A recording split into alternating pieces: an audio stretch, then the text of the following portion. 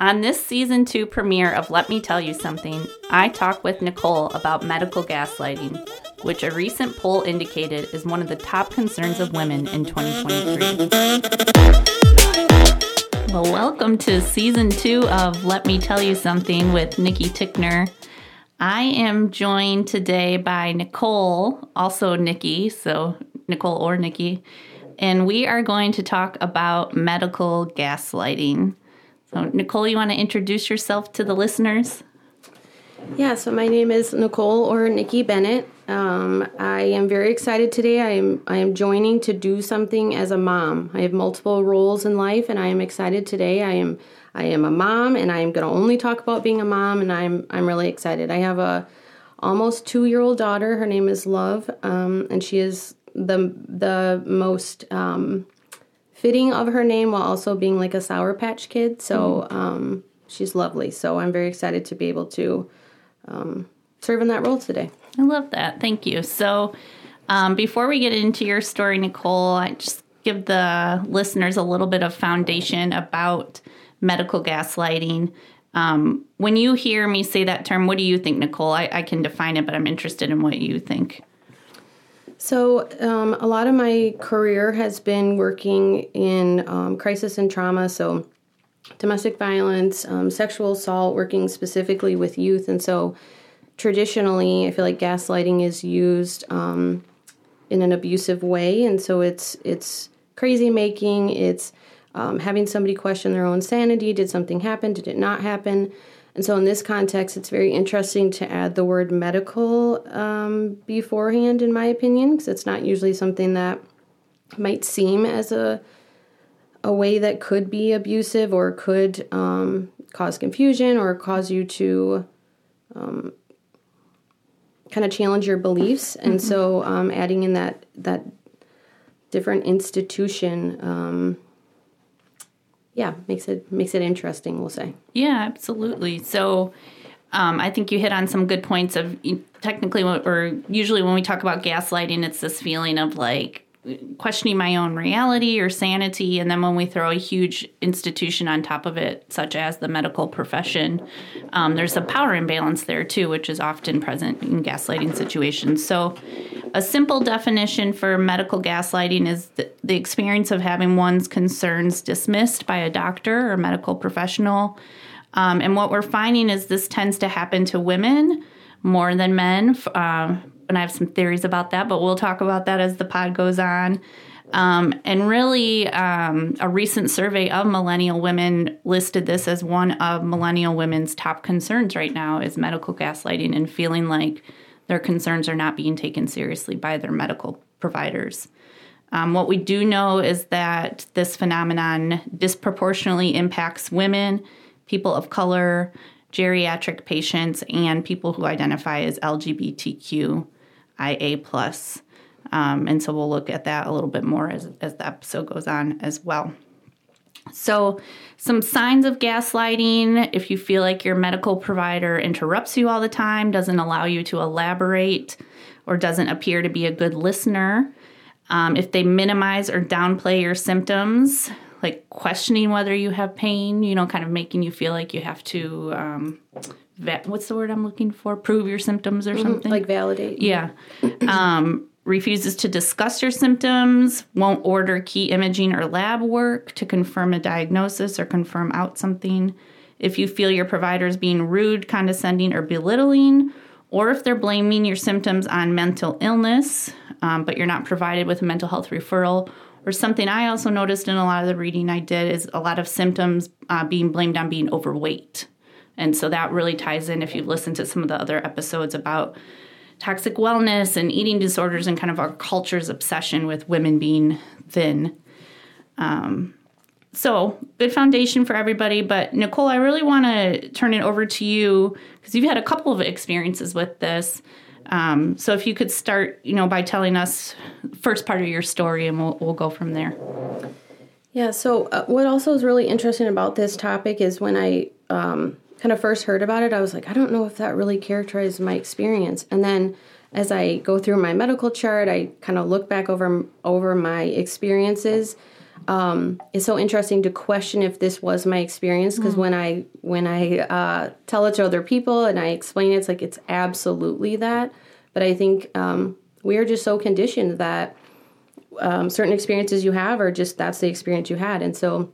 Well, and I think that's interesting because that really ties in with gaslighting itself. Of like you're always questioning, like, did this happen to me? Was it as bad? Like, do I have a valid story? Right? So that tracks.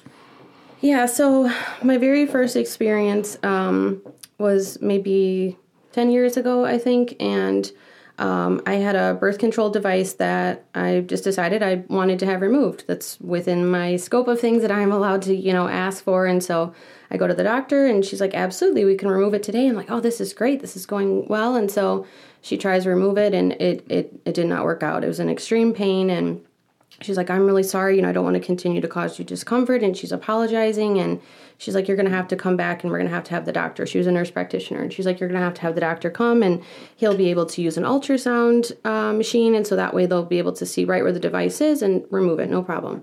Okay, that sounds easy enough, but it also sounds scary, so I asked my now husband, we were dating at the time, I'm like, will you come with me to do this thing, because it seems really scary, and...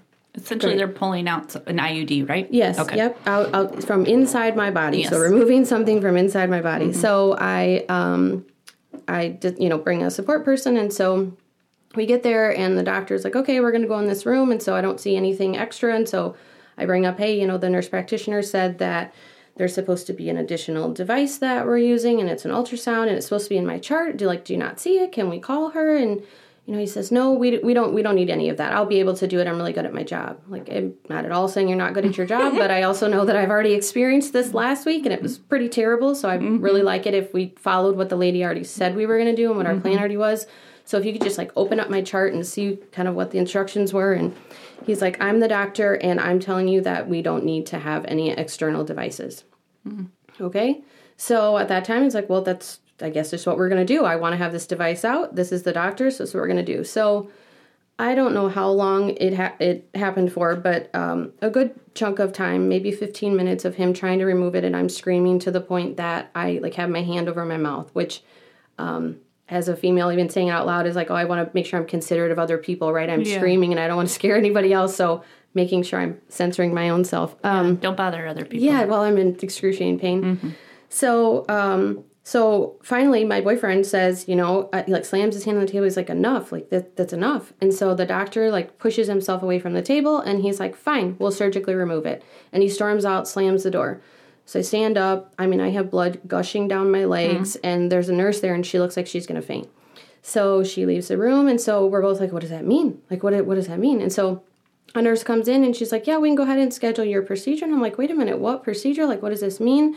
So not only is not a doctor explaining to me, it's a nurse, and she's coming in to schedule a surgery as somebody has just slammed the door, clearly upset, and I'm now going to schedule a surgery with this individual. And so the nurse actually filed a complaint on my behalf because of what happened.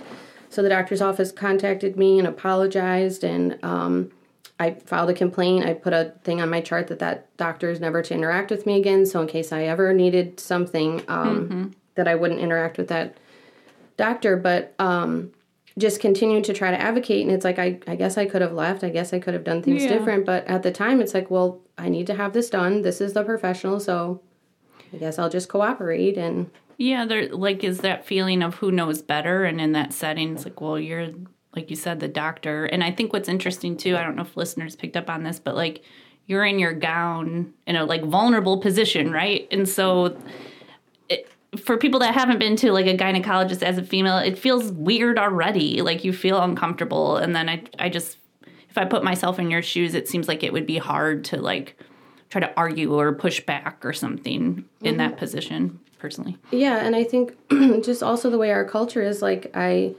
have friends that are in the medical field. I have several friends that are nurses, family members that are nurses. I have a friend who's a medical student right now, and I have so much respect for physicians, and I think that's what you're taught over time, but you also know your body better than anybody else does. So it's such an interesting power dynamic to be this person that you're trusted and this person that you're supposed to trust and is supposed to have your best interests at heart. Sometimes you're just a number, right? You're just another person to, go through the shuffle. And so Well, wasn't there some comment when you and I talked about this before that they made about the ultrasound machine of like, we don't want to waste it on you? Oh, yeah. They didn't say it that way, but... Yeah, they did. They brought up something like, we don't want to use resources that like we don't, need to have, which, okay, but I'll pay for the resource if that means I don't have to go endure. Because also, how would now a surgery, how in theory does that make any more sense to utilize the services of outpatient service or surgery versus just using an external machine that I know you have in the office? Yeah. It just tied in with what you said about, like, not wanting to burden people. I'm in pain, but I'm trying to be quiet. And then they're saying, like, well, you're not good enough for the machine or something. It's like, okay. It just all connects together. Mm-hmm, mm-hmm. Yeah, so you mentioned the nurse filed a complaint on your behalf, and then you were also contacted about that. What happened after that? Kind of, how did that impact your experience with the medical community and decisions moving forward? Yeah, so my husband and I, when we tried to get pregnant, it took us quite a ways of time or a bit of time to get pregnant. And so we, in our journey, had a miscarriage. And so from that, we kind of always had our guard up after that, because it's like, okay, well, when's the shoe going to drop, or when's the next bad thing going to happen, right? And I think from my previous experience was like, you have to advocate for yourself all the time. You have to make sure you're informed. You have to make sure that you're speaking up if something's not correct. And I became like hyper vigilant to make sure that these things didn't happen. Because in my mind, like, you can, like, I don't know, knowledge it away or something. Yeah. I'm like that too. I seek facts to like feel better about anxiety. Yes. Like, I need all the information. Yes. And I told our doctor that ahead of time. I said, as long as, like, I can take any bad news, I just have to be informed. I have to just, like, present me the choices. I can make, good choices. I need to be informed of what's happening.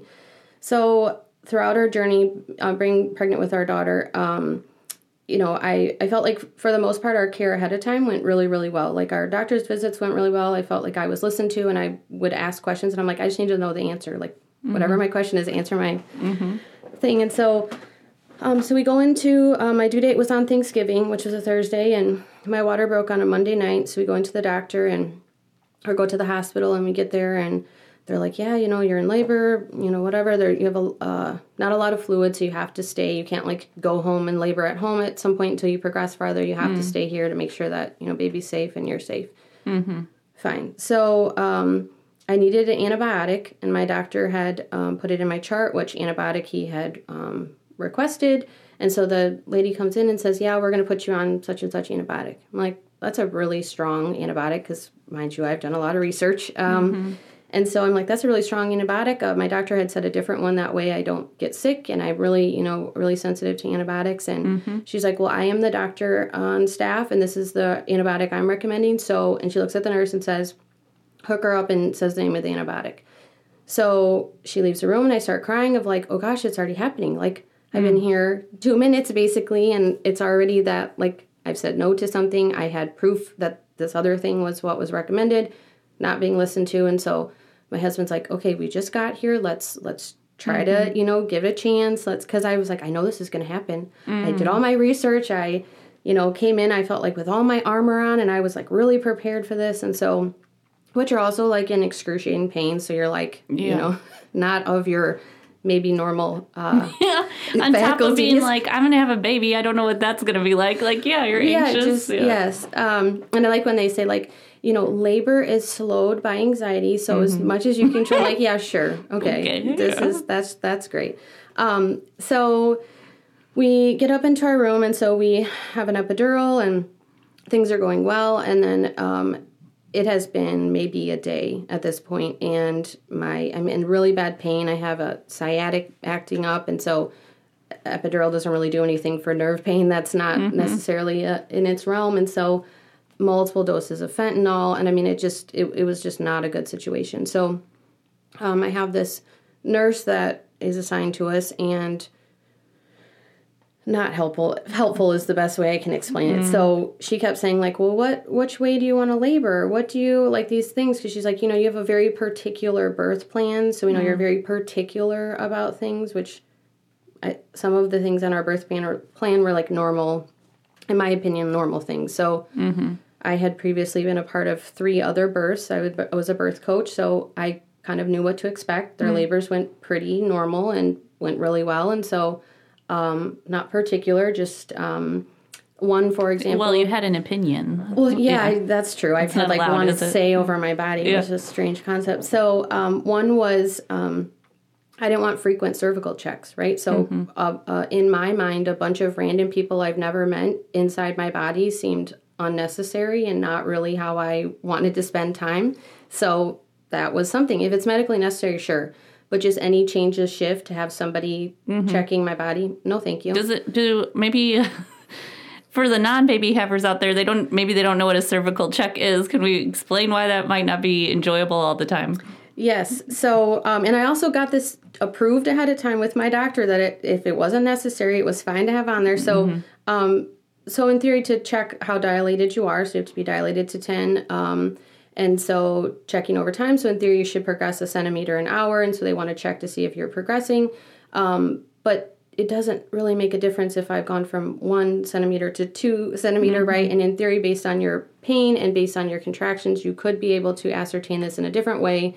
A lot of studies have shown that it's not necessary to check somebody every single hour. It also increases your chances of having an infection because it's just multiple times your body is being entered in a pretty invasive way. And so... Well, they're sticking their hand up your vagina. Yes, yep. All the way up. Yep, all the way. Like, they're like, oh, there's the baby's head. Like, that's how far up that would be. So... but so it's like, oh, I'm particular. Like, I'm not particular. So even when we went ahead of time, we toured the place to the center, and they're like, yeah, people don't really tour here. And they kind of like made jokes that we had questions to ask, like, if I'm having a C-section, the baby goes to the NICU. Does that mean my husband goes with the baby immediately? Like, what's the procedure? And they kind of laughed, like, well, we would tell you when you're here. It's like, well, that doesn't help my anxiety now, so I'd like to know the answer. Also, it's just like, what's your policy? It should be a very simple answer. So, at one point, maybe I'm skipping ahead, but didn't this, as they were talking to you about your particular, in quotes, birth plan, didn't they also ask, like, if you were denying care because you, like, pushed back on something? Yeah, another one of the things was I didn't want residents.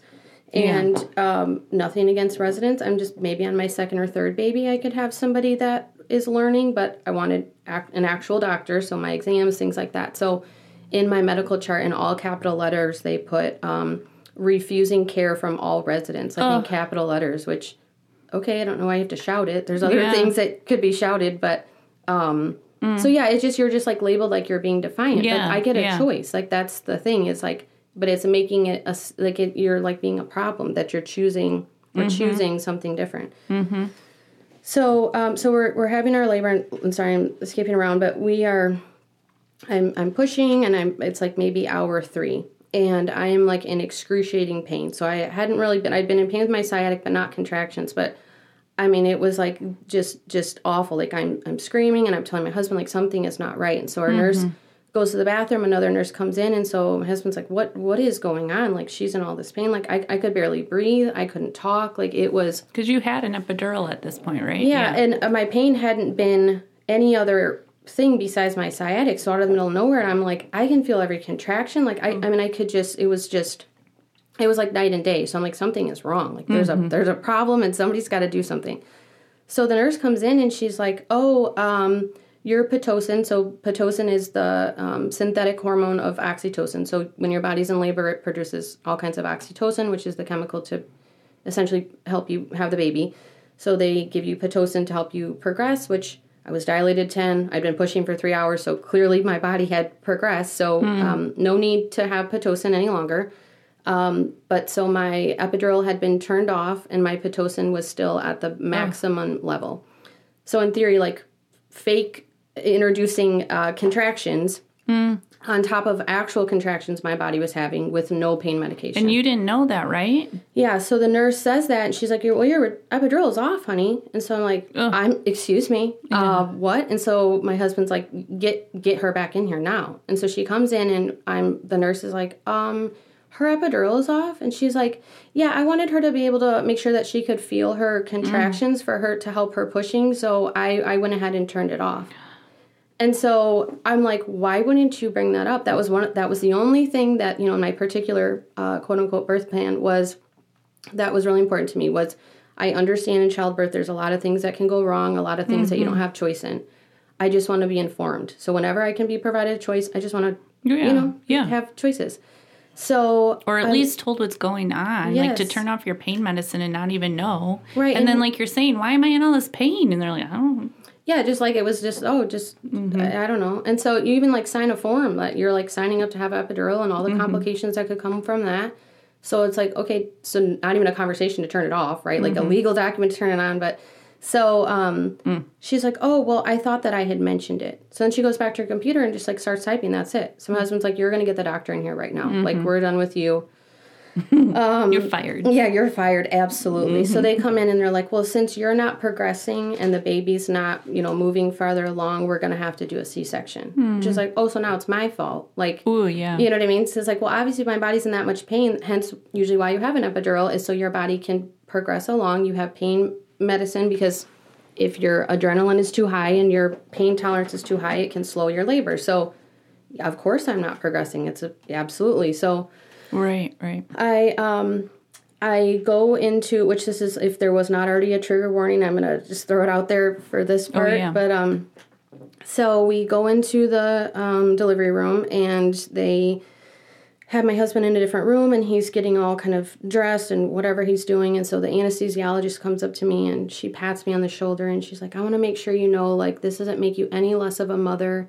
That you weren't able to push the baby out. And I want to make sure that, when you move on through life and you think about this day, that doesn't make you any less of a mother. It's like, it's so much. Just it's like, that's because there's already all this stuff around moms or women that deliver naturally, quote, or vaginally, right? And then have to have a C-section and then who uses pain meds and who doesn't. Like, it's awful. And it's like, but the baby is unbirthed if they are in my uterus. And so any way that they get out get the baby is out. A birth. So it's okay. Yes. Like we go from unbirth to birth. Yes. So it's like, well, that was just a stupid thing. And also you're just like laying on an operating table to be like, that's a nice shame and guilt. The vulnerability. Yeah. Yeah. So like just Brene Brown would have probably just like, I don't know, shouted in that. So Brene. Yeah. Yeah. So they're like, yeah, we're going to do this prick test or something, I don't even know. And we're going to, check to make sure you're numb and all this stuff, whatever. So they start doing it, and I was like, oh, I can feel that. It's like by my right hip, there's like something rolling or something like that. And they're like, is it pressure or pain? It's like, well, regardless, it's on my skin, just the outer layer, and I can feel that. I feel it, yeah. So, and I don't feel it on the left, and you're saying you're doing it there too. And so they're like, well, we're going to go ahead and get started. You'll like continue to be numb, which like, that sounds bad. So I'm like, well, also my husband's not here, so could we like wait for him to get in here? Like, we'll be in here shortly. Like, okay, well, I also would really like him to be here. Like, I also didn't know how fast it is going to be. And,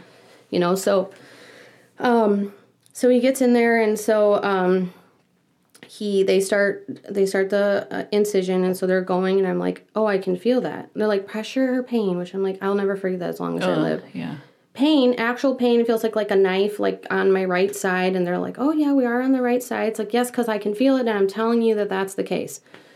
So they're pulling, and I'm yelling, and so, which in our conversation, I actually kind of forgot about this part.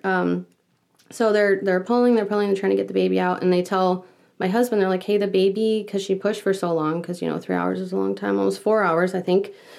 The baby is stuck in her vaginal canal, so we might have to do a vaginal incision and, like, push up to get the baby out. So not only would I have been cut, like, hip to hip, I would have also had, like, a vaginal recovery at the same time. Because it was stuck in between, essentially. Yep. And so... And in distress at one point, right? Yeah, so so it became, like, an emergency. That's why they're like, oh, well, he'll get in here, we have to get started because, that you have been pushing for a long time, which in my mind, it's like, yeah, because of you. Like, yeah. Yes, I'm aware. I've been concerned for hours, and you guys just showed up here to be concerned. And so...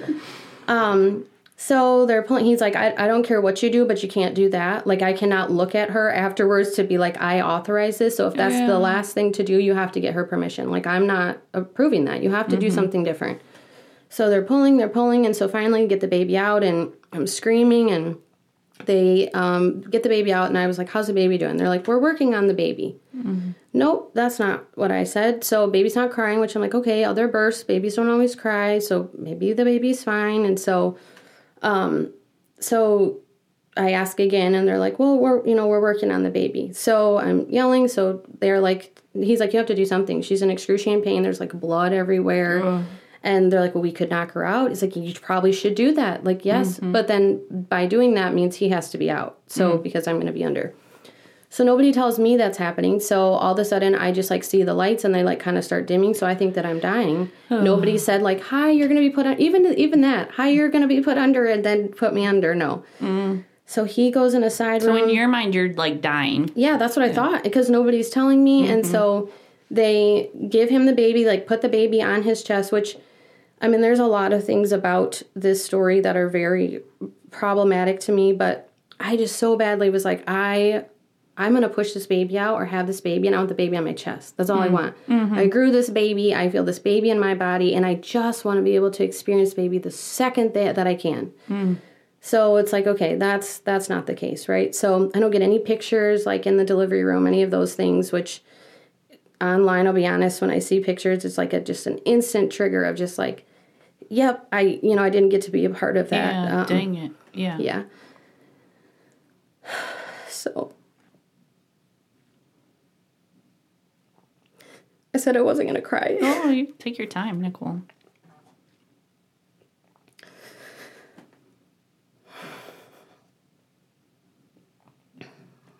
So they take the baby. Her name's Love, so we can call her Love at this point. So Love is out. Yeah, so Love, they're like, okay, Love it's a girl. Here. Yeah, we're like, great. We know her name. We already have it picked out. So we're having a girl, and her name is Love. Great. So they take the baby, put the baby on my husband's chest, and put him in a room. And so this lady comes in, and I'm just going to assume she meant well because I just have to. And so she goes in this room, and she tells my husband, I recently lost my husband and I was pregnant at the time and it was really hard. I understand what you're going through. And she's sobbing and he's sobbing and Love's sobbing. So he's like, my wife died. Like, why else would you be telling me this if it's not that my wife died? So he's saying, did my wife die? She's like, well, I don't have an update, but I just want you to know I'm here for you, which is also like, you're sitting here crying. So it doesn't really seem as though... you know what I mean? She like made it about her. Poor Dominic, he's a social worker as his wife, so he's like, it's okay, you'll be okay, So they finally come in and say that I'm alive. That's great. So maybe 2 hours go by or something, and 3, I don't know, some amount of time. So my first thought, I like wake up and I open my eyes and I'm like, oh, I'm alive, which is so wild that your brain, like the last thought it had was that I was dying, and the first thought it had was, oh, you're not dead. Like, great. And the lady says, oh, you have a beautiful baby girl. Do you want to see your baby girl? And I was like, it's really rude, but I was like, I just need a minute. Like, I just need a minute. She's like, well, we really should try to breastfeed. And I was like, no, I'm going to take a minute. I'm just going to take a minute. He's like, so Dominic says, like, yeah, I think we should just give her a second because there's a lot to process and be like, feed your baby. Yeah. This is your role in life. The room, like, yes, well, yeah, there's so much there, too, of like, fuck your feelings, you gotta breastfeed. Yeah. Like, come on, get going, you know what I mean? You cow, like, get going here. Jeez Louise. And so we get to our room and the lady shuts the door, like, when we're, officially in our room, and I'm, like, holding the baby. And so we get there and I was like, that was fucked up. And he's like, Nick, that was so fucked. I'm like, what are we gonna do? And he's like, I don't know, get out of here as fast as we can. I'm like, okay, so it just was wild. So fast forward, our doctor comes and he checks on us, I don't know, 2 days later or something. And, which the only like bright spot in the whole entire situation was we had her on, Blackout Wednesday. Yeah. And then Thanksgiving was the next day and it was COVID protocol. So we couldn't have any visitors, but a nurse felt bad for us. And so he snuck my mom in and let her bring us Thanksgiving dinner. Aww. And so my daughter is named after my mom. Her middle name is Kay. So I was so excited. My mom got to be the first person to meet her, and we also got to have Thanksgiving. So as a family, so that was nice. But so our doctor comes and he opens up the door and he's like, "Hey, Bennett family." He's like, "How's it going?" And we're like, "We're gonna fucking tell you how it's going. Sit down." God, yeah. And he's like, "Oh." Take a seat, sir. So I'm like, "Have you read our chart?" Mm-hmm. And he's like, "Oh, I kind of checked on the baby. No, I want you to read it. I want you to look through it." And he's like, yeah, it looks like, it took a while, but it looks like things went well. And so I'm like, what in the world? Like, how does that look that way? So So, mind you, at this point, we had, so Love was born like really early Wednesday morning. So most people with C-sections get to, you have a little bit extended time, but we were discharged to the middle of Saturday because I couldn't walk. That's so I had to was in had a walker, had to have physical therapy come. So I was didn't you get left alone? Yeah. So they're supposed to come and help you get up like within an hour or two or something like that. And my best friend had a C-section, so I'm just like, oh, I know the things. Like you do this and you do this, and she got out super fast. And so I'm like, oh, this is kind of the way of how it will go, in my opinion. And so maybe 12 hours go by, and I'm still in the same bedding. Like I bled all through my pads, my bedding, everything. Like nobody was coming to check on us. And granted, it's around a holiday, but I still pay the same price, right, later for my huge medical bill that I got. Mm-hmm. Not to be disrespectful to medical staff, but, I mean, the actual consequence of me not getting up was that I couldn't walk. Like, I literally couldn't walk. So, we were discharged from the hospital, and my family, we start telling them, and I couldn't even talk about it. It was just so awful that I couldn't believe it was that awful. And it's also it's alarming. Like I don't want to share it. I want to scare people to say that this, happened. And so, did you feel any sort of sense of I did something wrong? Was there feelings of guilt or anything like that at that time? I'm just wondering. Yeah. So, it was more no matter what we said or did, it made it worse. Okay. So I feel like every time we tried to advocate or every time we try to say well, what about this? Or, try to say something. It was oh, you're being one of those kind of people. Oh, you know better than the doctor. It's nope, I sure don't. But I do know my own pain that you don't know, apparently. So it's not, I know better, but I do know better about my baby. And so I also think there's this weird power dynamic of, oh, well, you want the best for your baby, right? Like you're deprioritized in your baby. Not that I don't want the best for Love. Of course I do. Hence why I am so concerned about our outcomes by saying this to happen, not to this happen, or whatever the choices are.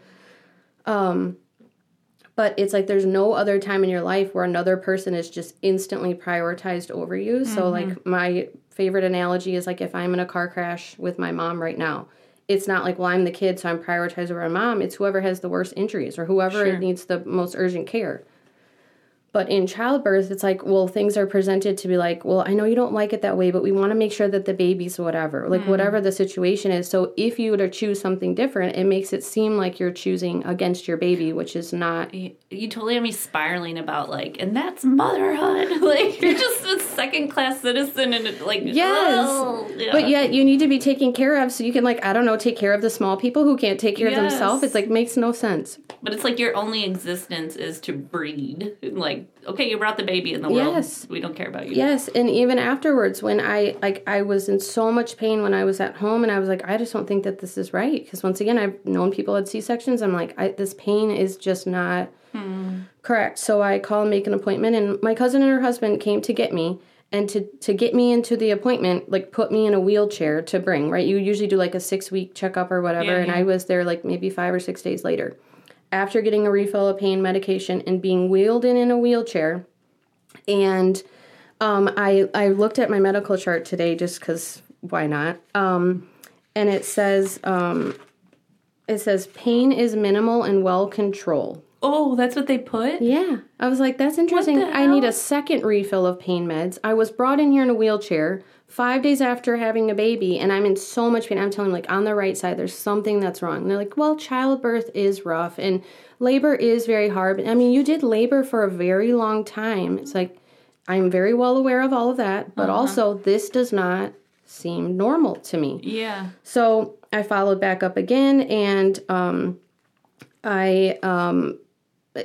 to no avail. They're saying oh, maybe your incision is infected, so maybe you'll have to have a procedure, which absolutely not doing that. Mm-hmm. So I go to an entirely different health system, and I go there and I sit down, and the doctor, because it's a doctor that my family members have, and I sit down and he's Nicole, I just want to let you know I'm very sorry for what happened to you. Mm. And I said, oh, thank you, and it was very nice. And he's no, I'm really, really sorry for what happened to you. And so I just start sobbing. So it's oh, an actual doctor is saying that this was wrong. It's not just my husband and I. Yeah. It's not Because you feel like maybe that this is how it's supposed to be, or maybe like, I don't know, maybe we did ask for too many things or whatever that you think.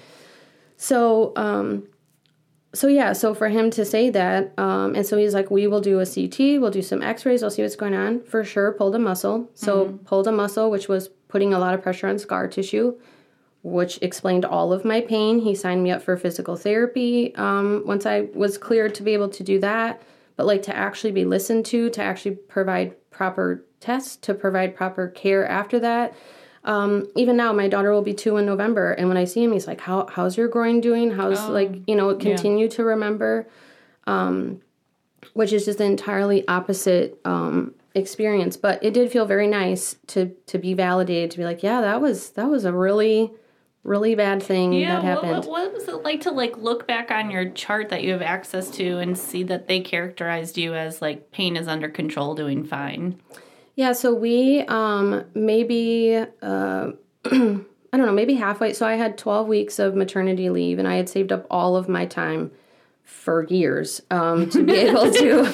Well, it could get us on a whole other topic. 10 years to be exact. No, maternal leave in America. Yeah. So saved up, you know what I mean, all of my time, and it every week that I continued to be in pain and not be able to ambulate how I wanted, and not be able to do the things that I wanted, made me frustrated, because this time is supposed to be with my daughter and bonding and doing things, and it's like I couldn't carry her at different points because of all of my pain. And so I don't know, 8 of the 12 weeks I think I just spent like trying to get well. And it's like, okay, well, now that we have a month left of our time together. But so looking back, so we contacted a personal injury attorney and went over our whole entire situation. I got all my medical records, which made me re-aggravated to see. One of the things, for example, in my chart, when we talked to our doctor about what happened, he said she discussed her labor management regarding decisions for her epidural and Pitocin. She expressed desire to have had those decisions discussed with her. Which is like, yeah, who doesn't want this? Like, it's like such an anomaly. So... and we're both from professions where we write case notes or document things, so you like get it, but also you're like, what the hell? This is not accurate representation. Yes, I did say that. It should not be like a profound statement. It's just a fact. Like, doesn't everybody want that? So she wanted to talk about her body and her before decisions. People made decisions and did things to it without her consent. So, because other places that's like against the law, like in a lot of other situations, you can't do that. So. But when we contacted the attorney, he's like, you have 2 years to make that decision. And so we, talked about it. He's like, in your records, what you're saying happened. He's like, I absolutely believe both of you.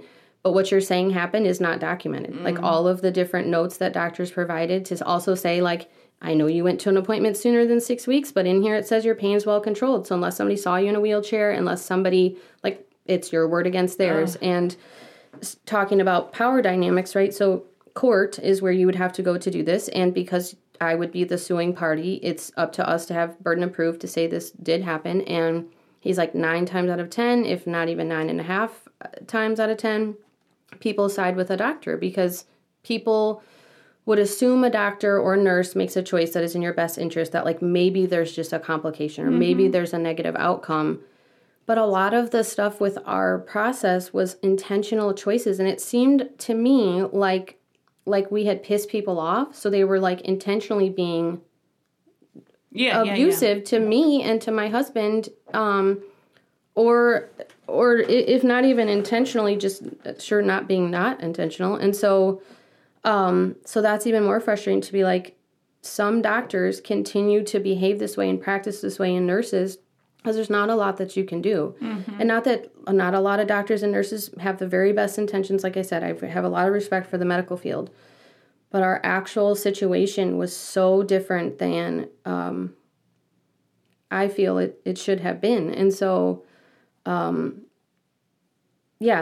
we just decided at that time, which we still have 2 months left, but we're not going to, because I don't want to relive it. I don't want to sit in front of a court. I don't want to do any of those things. But it's like, okay, so one institution, we feel we were wronged, to then have to, in theory, go against another institution, which, no fault of its own. It's just the way that the system is created. And so it just feels way bigger than you. And it just feels like, well, why would I even bother. And like to your point earlier, like already there's this feeling of like I don't really want to piss off my doctor, and like you guys got that vibe of like, ooh, we've kind of been labeled or something. Mm-hmm. You know, the analogy we talked about is like it's like making your server mad at a restaurant. Mm-hmm. Like they have the access to your food and stuff. It's the same thing. Like why would you want to make your doctor mad? That's not good. Yeah, you know? and also to now have a large medical bill, right? So everything became an emergency. Everything was extended. So after insurance, it's like a $8,000 bill. So every month that we make that payment, I want to just scream because it's like we, in theory, endured all of this, and then we get to each month pay this institution that treated us this way. So to be understanding of like, oh, they're short-staffed or all these things, it's like so much of our money and our energy goes into paying for this super traumatic thing that we will both remember as long as we live. And it's like, well, this is just standard operating. And oh well. So one of the books I read to do some research for this episode is called Unwell Women, and it's misdiagnosis and myth in a man-made world. And they talk about many things, but one of the things they talked about was kind of the birth industry in general and how birth has been pathologized over time. And by saying what I'm meaning is that like people used to birth in their homes without all this medical intervention. And then there was all this kind of movement around twilight sleep that they used to do during labor. And then a lot of medical intervention around birth. And so it's kind of been turned into this medical event, right? But one thing they said that made me think of you says that many who give birth in hospitals and maternity facilities still find that their decisions and needs, especially around anesthetic and analgesics, I can't say that.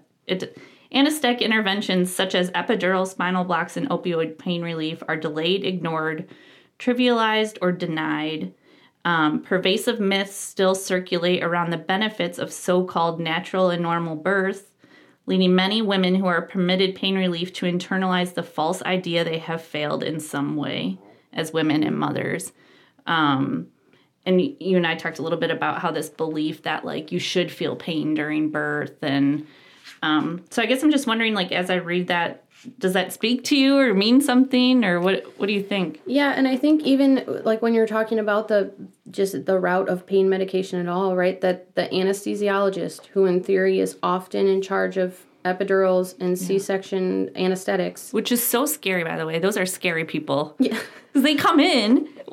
Okay, they come in and they're like, we're going to stick this giant needle in your back. Do not move as you're in pain. Don't. Yes. And then they're like, by the way, if you move, you could be paralyzed. And you're like, okay. Yep. Yes. Or have migraines the rest of your entire life. Like, okay, ready? Like, oh, they're so scary. They are. Yeah. And this lady beforehand, we had really liked her and we got along with her well. But even her statement was like that. It's just so ingrained in that profession that is like, well, it doesn't make you any less of a mom. It's like, why would I have even thought that? Like, why are you even introducing that idea that, you know what I mean? How is that even a thing? But I feel like somebody who does this all day, every day, that like, if she has that stigma or she has that belief system ingrained in her, it's like, it's just a part of the system. Some bias, To be like, well, you have to earn being a mom, or you have to like endure a certain amount of something that, because, once again, there's no other procedure that people are like, wow, it's so great of you that you had your knee operated on. You didn't have any aesthetic. It's like, what in the world? Yeah, you're totally right. That's a good point. So, but it is because I feel like because it's girls. And I think even sharing the story, like I've been very selective of who to share it because I don't want to be scary. I don't want to be, and I like overwhelming or triggering to people. And I know there's a lot of people that have really good births, or they're like, oh, my birth's not that bad, but it's also like, it can be a spectrum, but even to say out loud, like, well, it's not that bad. It's like, we also it's not like a competition. We all collectively should be on the same understanding that birth is hard, no matter how hard it is. You still, like, grew a whole entire human. Yeah. So, but I feel like we have a tendency to be like, well, it's not that bad, or I didn't have it as bad as so-and-so, and so, but I think in sharing it, it's like we just should be able to have these conversations and like support one another in the however people's births are or whatever they choose to do. Yeah, I think what's interesting about your story and kind of how it ties in with the research that I've done is, like, historically, women have had a hard time having their pain validated. Mm-hmm. And when we talk about, like, 1900s, 1800s, and earlier, when women would complain about pain, it was often blamed on this, like, our emotions, hysteria. There's a lot of tying in with, like, our menstrual cycles and such. But what keeps coming forth in the literature I've read and the articles is that women constantly have their pain kind of downplayed. Mm-hmm. And it's often looked at as you're being difficult or you have a mental illness or, there's a story I read about a woman that had a chipped elbow and she kept complaining about it. And her doctor said, well, you're overweight. And so it's putting pressure on your joint. And what ended up happening when finally someone would listen to her is that her elbow was broken.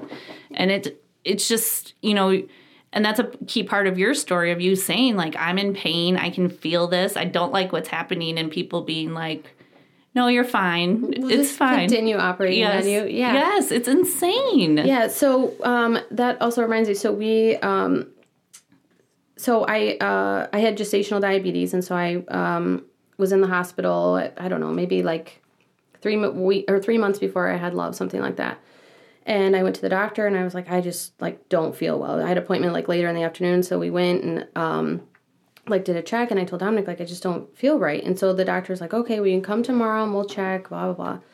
So my sugars were all out of whack. And so like, okay, you can go over to the clinic. We want to see what's going, or to the hospital. We want to see what's going on. We'll just kind of check you in for observation. So I get there and they start asking me questions and like, we see in your chart that like you have anxiety. And I'm like, yeah. And they're like, how long have you experienced this? Which, okay, I'm a licensed clinical social worker. So I'm like, you know what? Bring it on. Child, resident, no offense. Sure. How long have I experienced it? Okay. Since I was 19, my grandpa passed away and I had a lot of grief and my grief manifested as anxiety. Okay. Great. So she leaves. Whatever. So she comes back in. No follow-up. No. It's like, okay. She comes back in and so she has a notebook. And you'll love this. She has a notebook and she says, okay, I have these questions that I want to ask you. I was like, okay, great. Mm-hmm. So have you ever experienced suicidal ideation? Which means, and then provides me a definition. I was like, okay, I'm going to stop you right there. Mm-hmm. I am here because my sugars are out of whack. I am not here because of anxiety, and I am absolutely not asking any more questions from you. Like, if you want to send a social worker in here or somebody, a psychiatrist, something, sure. But no offense, I'm not having a resident ask me questions off a piece of paper. They put that shit in your chart, too. Oh, yeah. I'm sure they were like, oh, look, she is one of these, It's like Elaine from Seinfeld. Do you know that episode? Yeah. They put her difficult and she tries to keep... Yeah.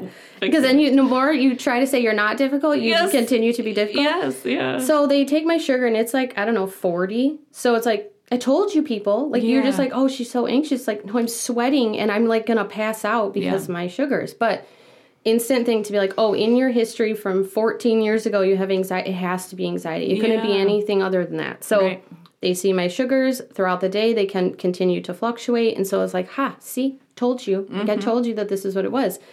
But to just be like, oh, well, she does have a history of anxiety. So that also, like, I would tell you if I'm anxious. I'm not anxious. I'm actually getting really irritated. Like, that's actually happening. But you're like, this is anger. Yes, I can identify my feelings right for you right away. Give me the face chart. I'll tell you how I'm feeling. Yeah. Yes. So, yep. Well, that's interesting, too, because also what I've seen is that... So medical profession is quick to jump at like mental health illnesses or being overweight. So what I think is interesting too, that kind of ties in with some of the research that I've been doing, is this theme of like people knowing something's not right with their body, something doesn't feel good, and like having to totally fight for like even an initial test or something like that. So if you think about like women who have been diagnosed with autoimmune diseases, MS, lupus, or whatever, it takes forever because it's just this initial jump towards you're anxious or, you're over exaggerating. Also, there seems to be this like fear among medical professionals that we all might know something more, or like, this arguing about like, no, I want to get this test or I need to do this thing, and the pushback of like, no, you don't know better than me and we're going to follow the course of action I've laid out. I just think that is so... I don't know. frustrating, or I don't know where that comes from, of like, why not listen to your patients a little bit more? What does it matter to you if you order this test, unless it's because of the insurance companies or something? Right. Probably. If it's something, that like, okay, well, we have to do this and this before we can do this, right? Like, okay, this test is $5,000. So before we do the $5,000, we got to try this and this Rule or it something. out, yeah. Yeah, but I do think it's like, I don't know if it's like maybe an ego thing that it's like it seems like as though you're challenging somebody to say, as a social worker, if I'm ever interacting with an individual and they make any, like, well, this doesn't work for me, or I don't think, absolutely great. Like, you're working with somebody, whereas I think just the power dynamic to be like, well, why would you challenge me? Like, how do you know more about your thyroid than I do? It's like, well, because I'm the one experiencing the concern, so that's actually how I know. Or like make a group decision on it. Like, it's not, like, I don't know, but that's just at least how it feels to me. And the times that it has happened to me and I have spoken up or questioned, it was instantly met with, like, it was like a hostile situation. Yeah. It wasn't welcomed at all. So it would condition you to believe that that's just how it will be. Yeah. And, this being your own advocate doesn't mean that you are disgruntled or difficult, right? But I also think that really ties in with some of the other things the podcast has talked about how women are just taught to, like, don't be difficult, don't be too much, don't take up space, right? And so then you roll this in there of, well, if I ask questions or I try to advocate for myself, I'm going to be labeled as this, like, difficult, hysterical woman, like it's the 1850s again or something. Yeah. And I think it's really hard for us to, like, shake that off. Well, in both of the situations, bless my husband's heart, he's so lucky to have been able to be a part of them both. Both instances stopped or something changed because he said it. Not because I said it. Yes. Not because I screamed for hours or minutes, however long. And depending on the situation, it was him saying it was enough, and then somebody listened to him saying it. So it's like, had I been there by myself, right? Like, what if I was a single mom? What if I, didn't have a support person, or my husband was unavailable, whatever the situation. Because COVID, like, you could only have partners. So, then what could have happened that I, wouldn't have had a person with me. So, and this experience changed kind of like my life view of like how I perceive different situations. And, and, like every year when people get really excited when their kid turns a specific age, like both of us, when Love turned 1, like we were excited, but also had this like huge amount of grief that, looking back to her birth, it's like, well, let's fast forward to once we got home. Let's, we don't really want to memorialize that. We don't want to share pictures of that or any of those things. And so, I think institutions often just forget about the everyday person, right? Like they just continue along the way. And this is our individual situation, but that health system's never going to remember us. They're never going to, make any changes because of what happened to us. And so I think sharing the story, so multiple individuals, right? Like the Margaret Mead quote of a group of, like, small group of committed individuals is kind of how change ever happens. And so just multiple people to just be informed of their situations and advocating for themselves and asking questions ahead of time. What would have made this situation different for you? What could they have a million things they could have done differently, but... I don't know. I think about it all the time of, like, how could it have been different? And everything truly in my toolbox to know, I tried. Yeah. So I really don't know, other than our new doctor at our new health system said, you guys want to have more kids? We will absolutely, like, what would make you feel safe? Mm-hmm. And I said, going in knowing that you will be there because you were my trusted person, and having a C-section. So that way I can make sure, absolutely numb. It's a controlled day that I go and everything is ready. My husband is there and we can be all set. So the other situation, there was just too many variables that that made it feel very unsafe. And so moving forward, but at the time, I really don't know what we could. It's not like you can. Not when you're you in labor, guys, them, Oh yeah, but fault. It's like we can't really like pack up and like head to a different hospital. Oh, this has been super fun. I'm gonna try somewhere else. Yeah, and so I don't know, because I truly feel like we were just like part of the shuffle, just another person laboring, and I think sometimes that's also different professions have better checks and balances, in my opinion, about like checking in when you're feeling too burnt out, right? Like Sure. when clinicians have session after session after session and you're just kind of listening and you're not really interacting with clients. I feel like sometimes maybe this profession is just another birthing person, just another person here for whatever, that you just get lost in the shuffle. Yeah. So kind of is a good segue for like, what can you do or what can you do to advocate for yourself? So an article I read from the New York Times talks about the importance of keeping detailed notes and records. So like a journal or something you can look back on. Continue to ask questions, bring a support person so that you have a second pair of eyes and ears, but also someone that can speak up for you, kind of like your situation, Nicole. Make sure you get next steps, which you did all of those things, I will acknowledge. So it says, if you're still being ignored, what should you do? Switch providers, number one recommendation. Article also acknowledges not so easy in the United States, where everything is managed by insurance systems and you can't get to a doctor when you need to or want to. Find support groups, appeal to a higher authority. These are all reportable events that providers should know about, it says.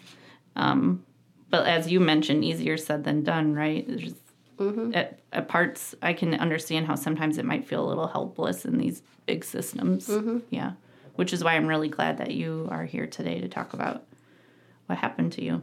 Well, and I think also for other people, sometimes when you hear a term or you hear something, you're like, oh, that's interesting. You're like, wait, that kind of fits. So I feel like this just having a conversation about what this even means, I think will apply to a lot more people, because some people's personalities are maybe not as aggressive as mine. So a doctor doing something, like my cousin, when she was in labor, the doctor kept coming in, and I'm not exaggerating, like every hour, like, it's been a while. Do you want a C-section? Do you want a C-section? And so as the support person, I'm like, if we are interested in that, we will come find you, right? So, but thank you so much. We don't need you to continue to come in here. Yeah. And so, but I feel like, she's like, well, should I do that? Because like they keep presenting the idea. Should I do that? It's like, well, is that what you want to do? Well, no. Okay, then we don't have to do that. We'll just continue on. But I think sometimes you're just like, because you're so in the moment that you're not really understanding that, like that is what's happening, or like you do feel like, well, I've asked for it multiple times and they've said no. So maybe it really should be no. And I should stop asking for it, which goes against your gut, which, should always listen to. But. Yeah. And we talked about like, you after a while start to think, what you told me the other day is like, you're supposed to just kind of think it away, right? Like get over it, move on. Some of this is in your head, the things that we just talked about, and that there's kind of, if we want to talk about the patriarchy, that there's this feeling that women are expected to suffer, right? And so they kind of just pathologize things that we're going through. So in addition to reproductive medical gaslighting, which is what I would kind of call all of this and all of your experiences, women are experiencing it with several other things too. We talked about autoimmune disorders, cancer diagnosis, so especially women that are getting breast cancer earlier, colon cancer, things like that. Really, again, saying to their doctor something doesn't feel right and feeling like it's just going on deaf ears. And again, it mostly being blamed on being overweight. So there's this pressure of, if you were just thin enough or well enough, this would go away, which has an interesting tie-in with how much we've commodified wellness culture, I think. Well, and think of the message that's being sent, that it's also false hope to think that if I just exercise more, these things will be alleviated, right? So I spend my time, and then you still feel like you fail, right? Yes. Yeah. So then it seems like it's my fault or whoever's fault, right, that this thing happened. And then time has gone by, and maybe instead of stage 1 breast cancer, now I'm at stage 2 because I tried your wellness ideas or whatever you're thinking that it is. Yes, and nope, still have breast cancer, and actually now it's escalated. It's farther, yes. You have used precious time that I have because you haven't taken me serious, because there are so many articles that I have seen that, so-and-so, like, they'll report on so-and-so has had this diagnosis, and all of the people, specialists, all these people along the way, and so, You miss it, because they're not listening or taking it seriously. Couple other things I wanted to touch on. We talked a little bit about the intersectionality of women of color in medical gaslighting. Studies found that Black women especially were more likely to be labeled non-compliant or agitated when they tried to advocate for themselves. Yeah, like Serena Williams. Oh, yeah. Who was Talk having about her that. It's very similar, right? Yeah, so she had previously had she had previously had issues with blood clots.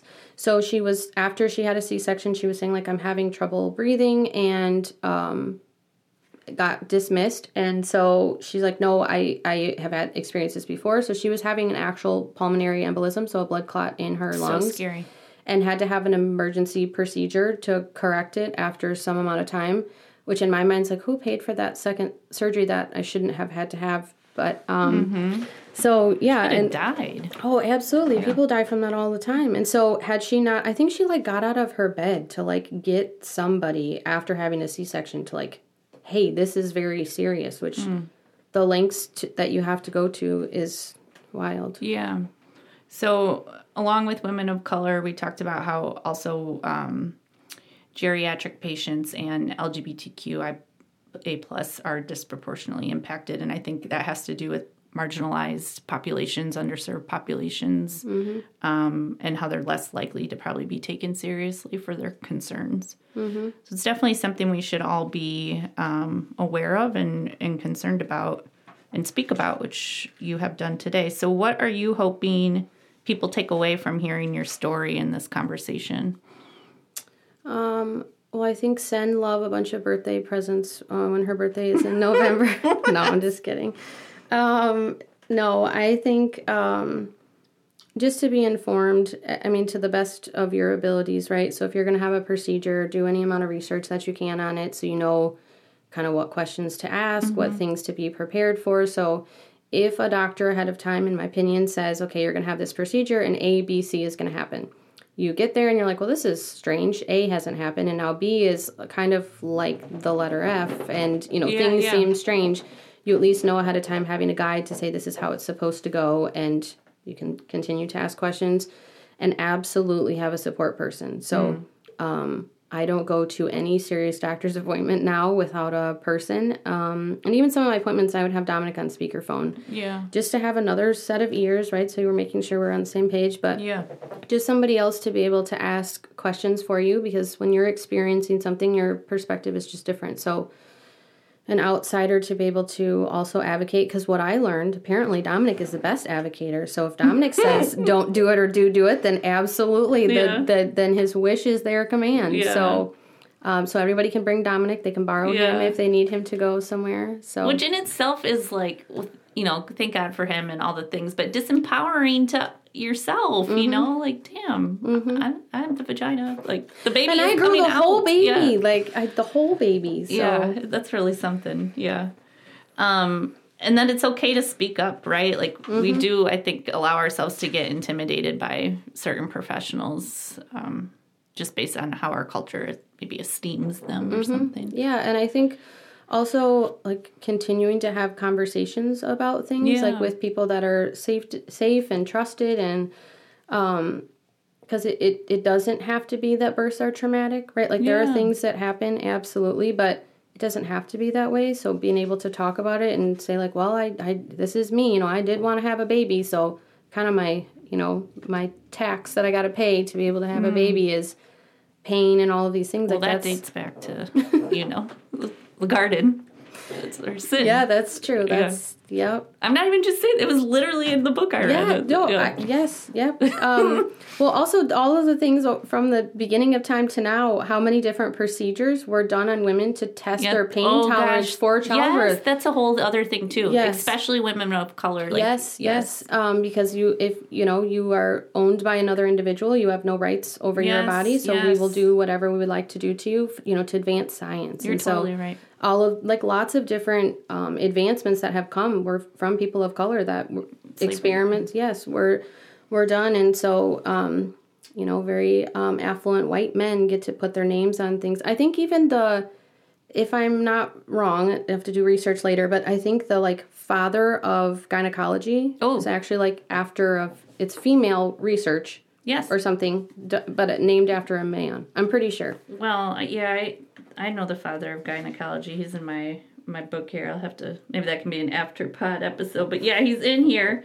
And something about, there was a lot of concern about the uterus early on. Like that's where the word hysteria comes from the uterus. And it's a whole thing, Nicole. I got a lot of information I can share. But yeah, there is a dude of gynecology. I can't remember his name off the top of my head. I'll find it. Yeah, and even like the creation of the speculum. So yes, there's a whole chapter about it. Even before this happened to me, it's like self-fulfilling prophecy or something that I was very interested in this subject because I just am, and know a weird amount of, like I could win a really good trivia round on this, I feel, but... All right. So the speculum was 2 spoons, like inverted, used on an individual, and so this person, got the credit for it. So. Well, if you haven't read it, you should read this book. It's called Unwell Women for Nicole and all the listeners out there. And it's pretty interesting. It kind of takes you through the medical history of women and how really it's been a man's field and how that's impacted us. There was also a really good book that I read, Birth Like a Feminist. Oh. Sure, I can't think of it. I think her name is Angela, maybe Garby, something like that I want to say. But I read it while I was pregnant, and I really appreciated a lot of the different ways that things are talked about in there. But it was a really good, empowering type book. So great. So that was Birth Like a Feminist.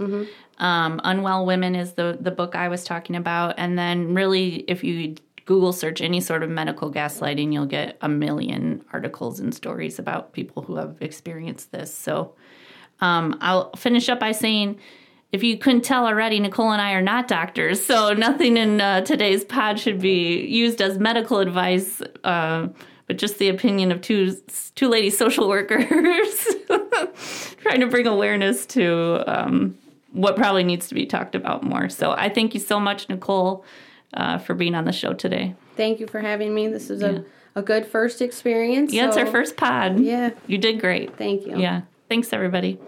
If you like this podcast, subscribe, rate, and share. It helps with the algorithms. To support future episodes of Let Me Tell You Something, become a show patron. Go to patreon.com/letmetellyousomething.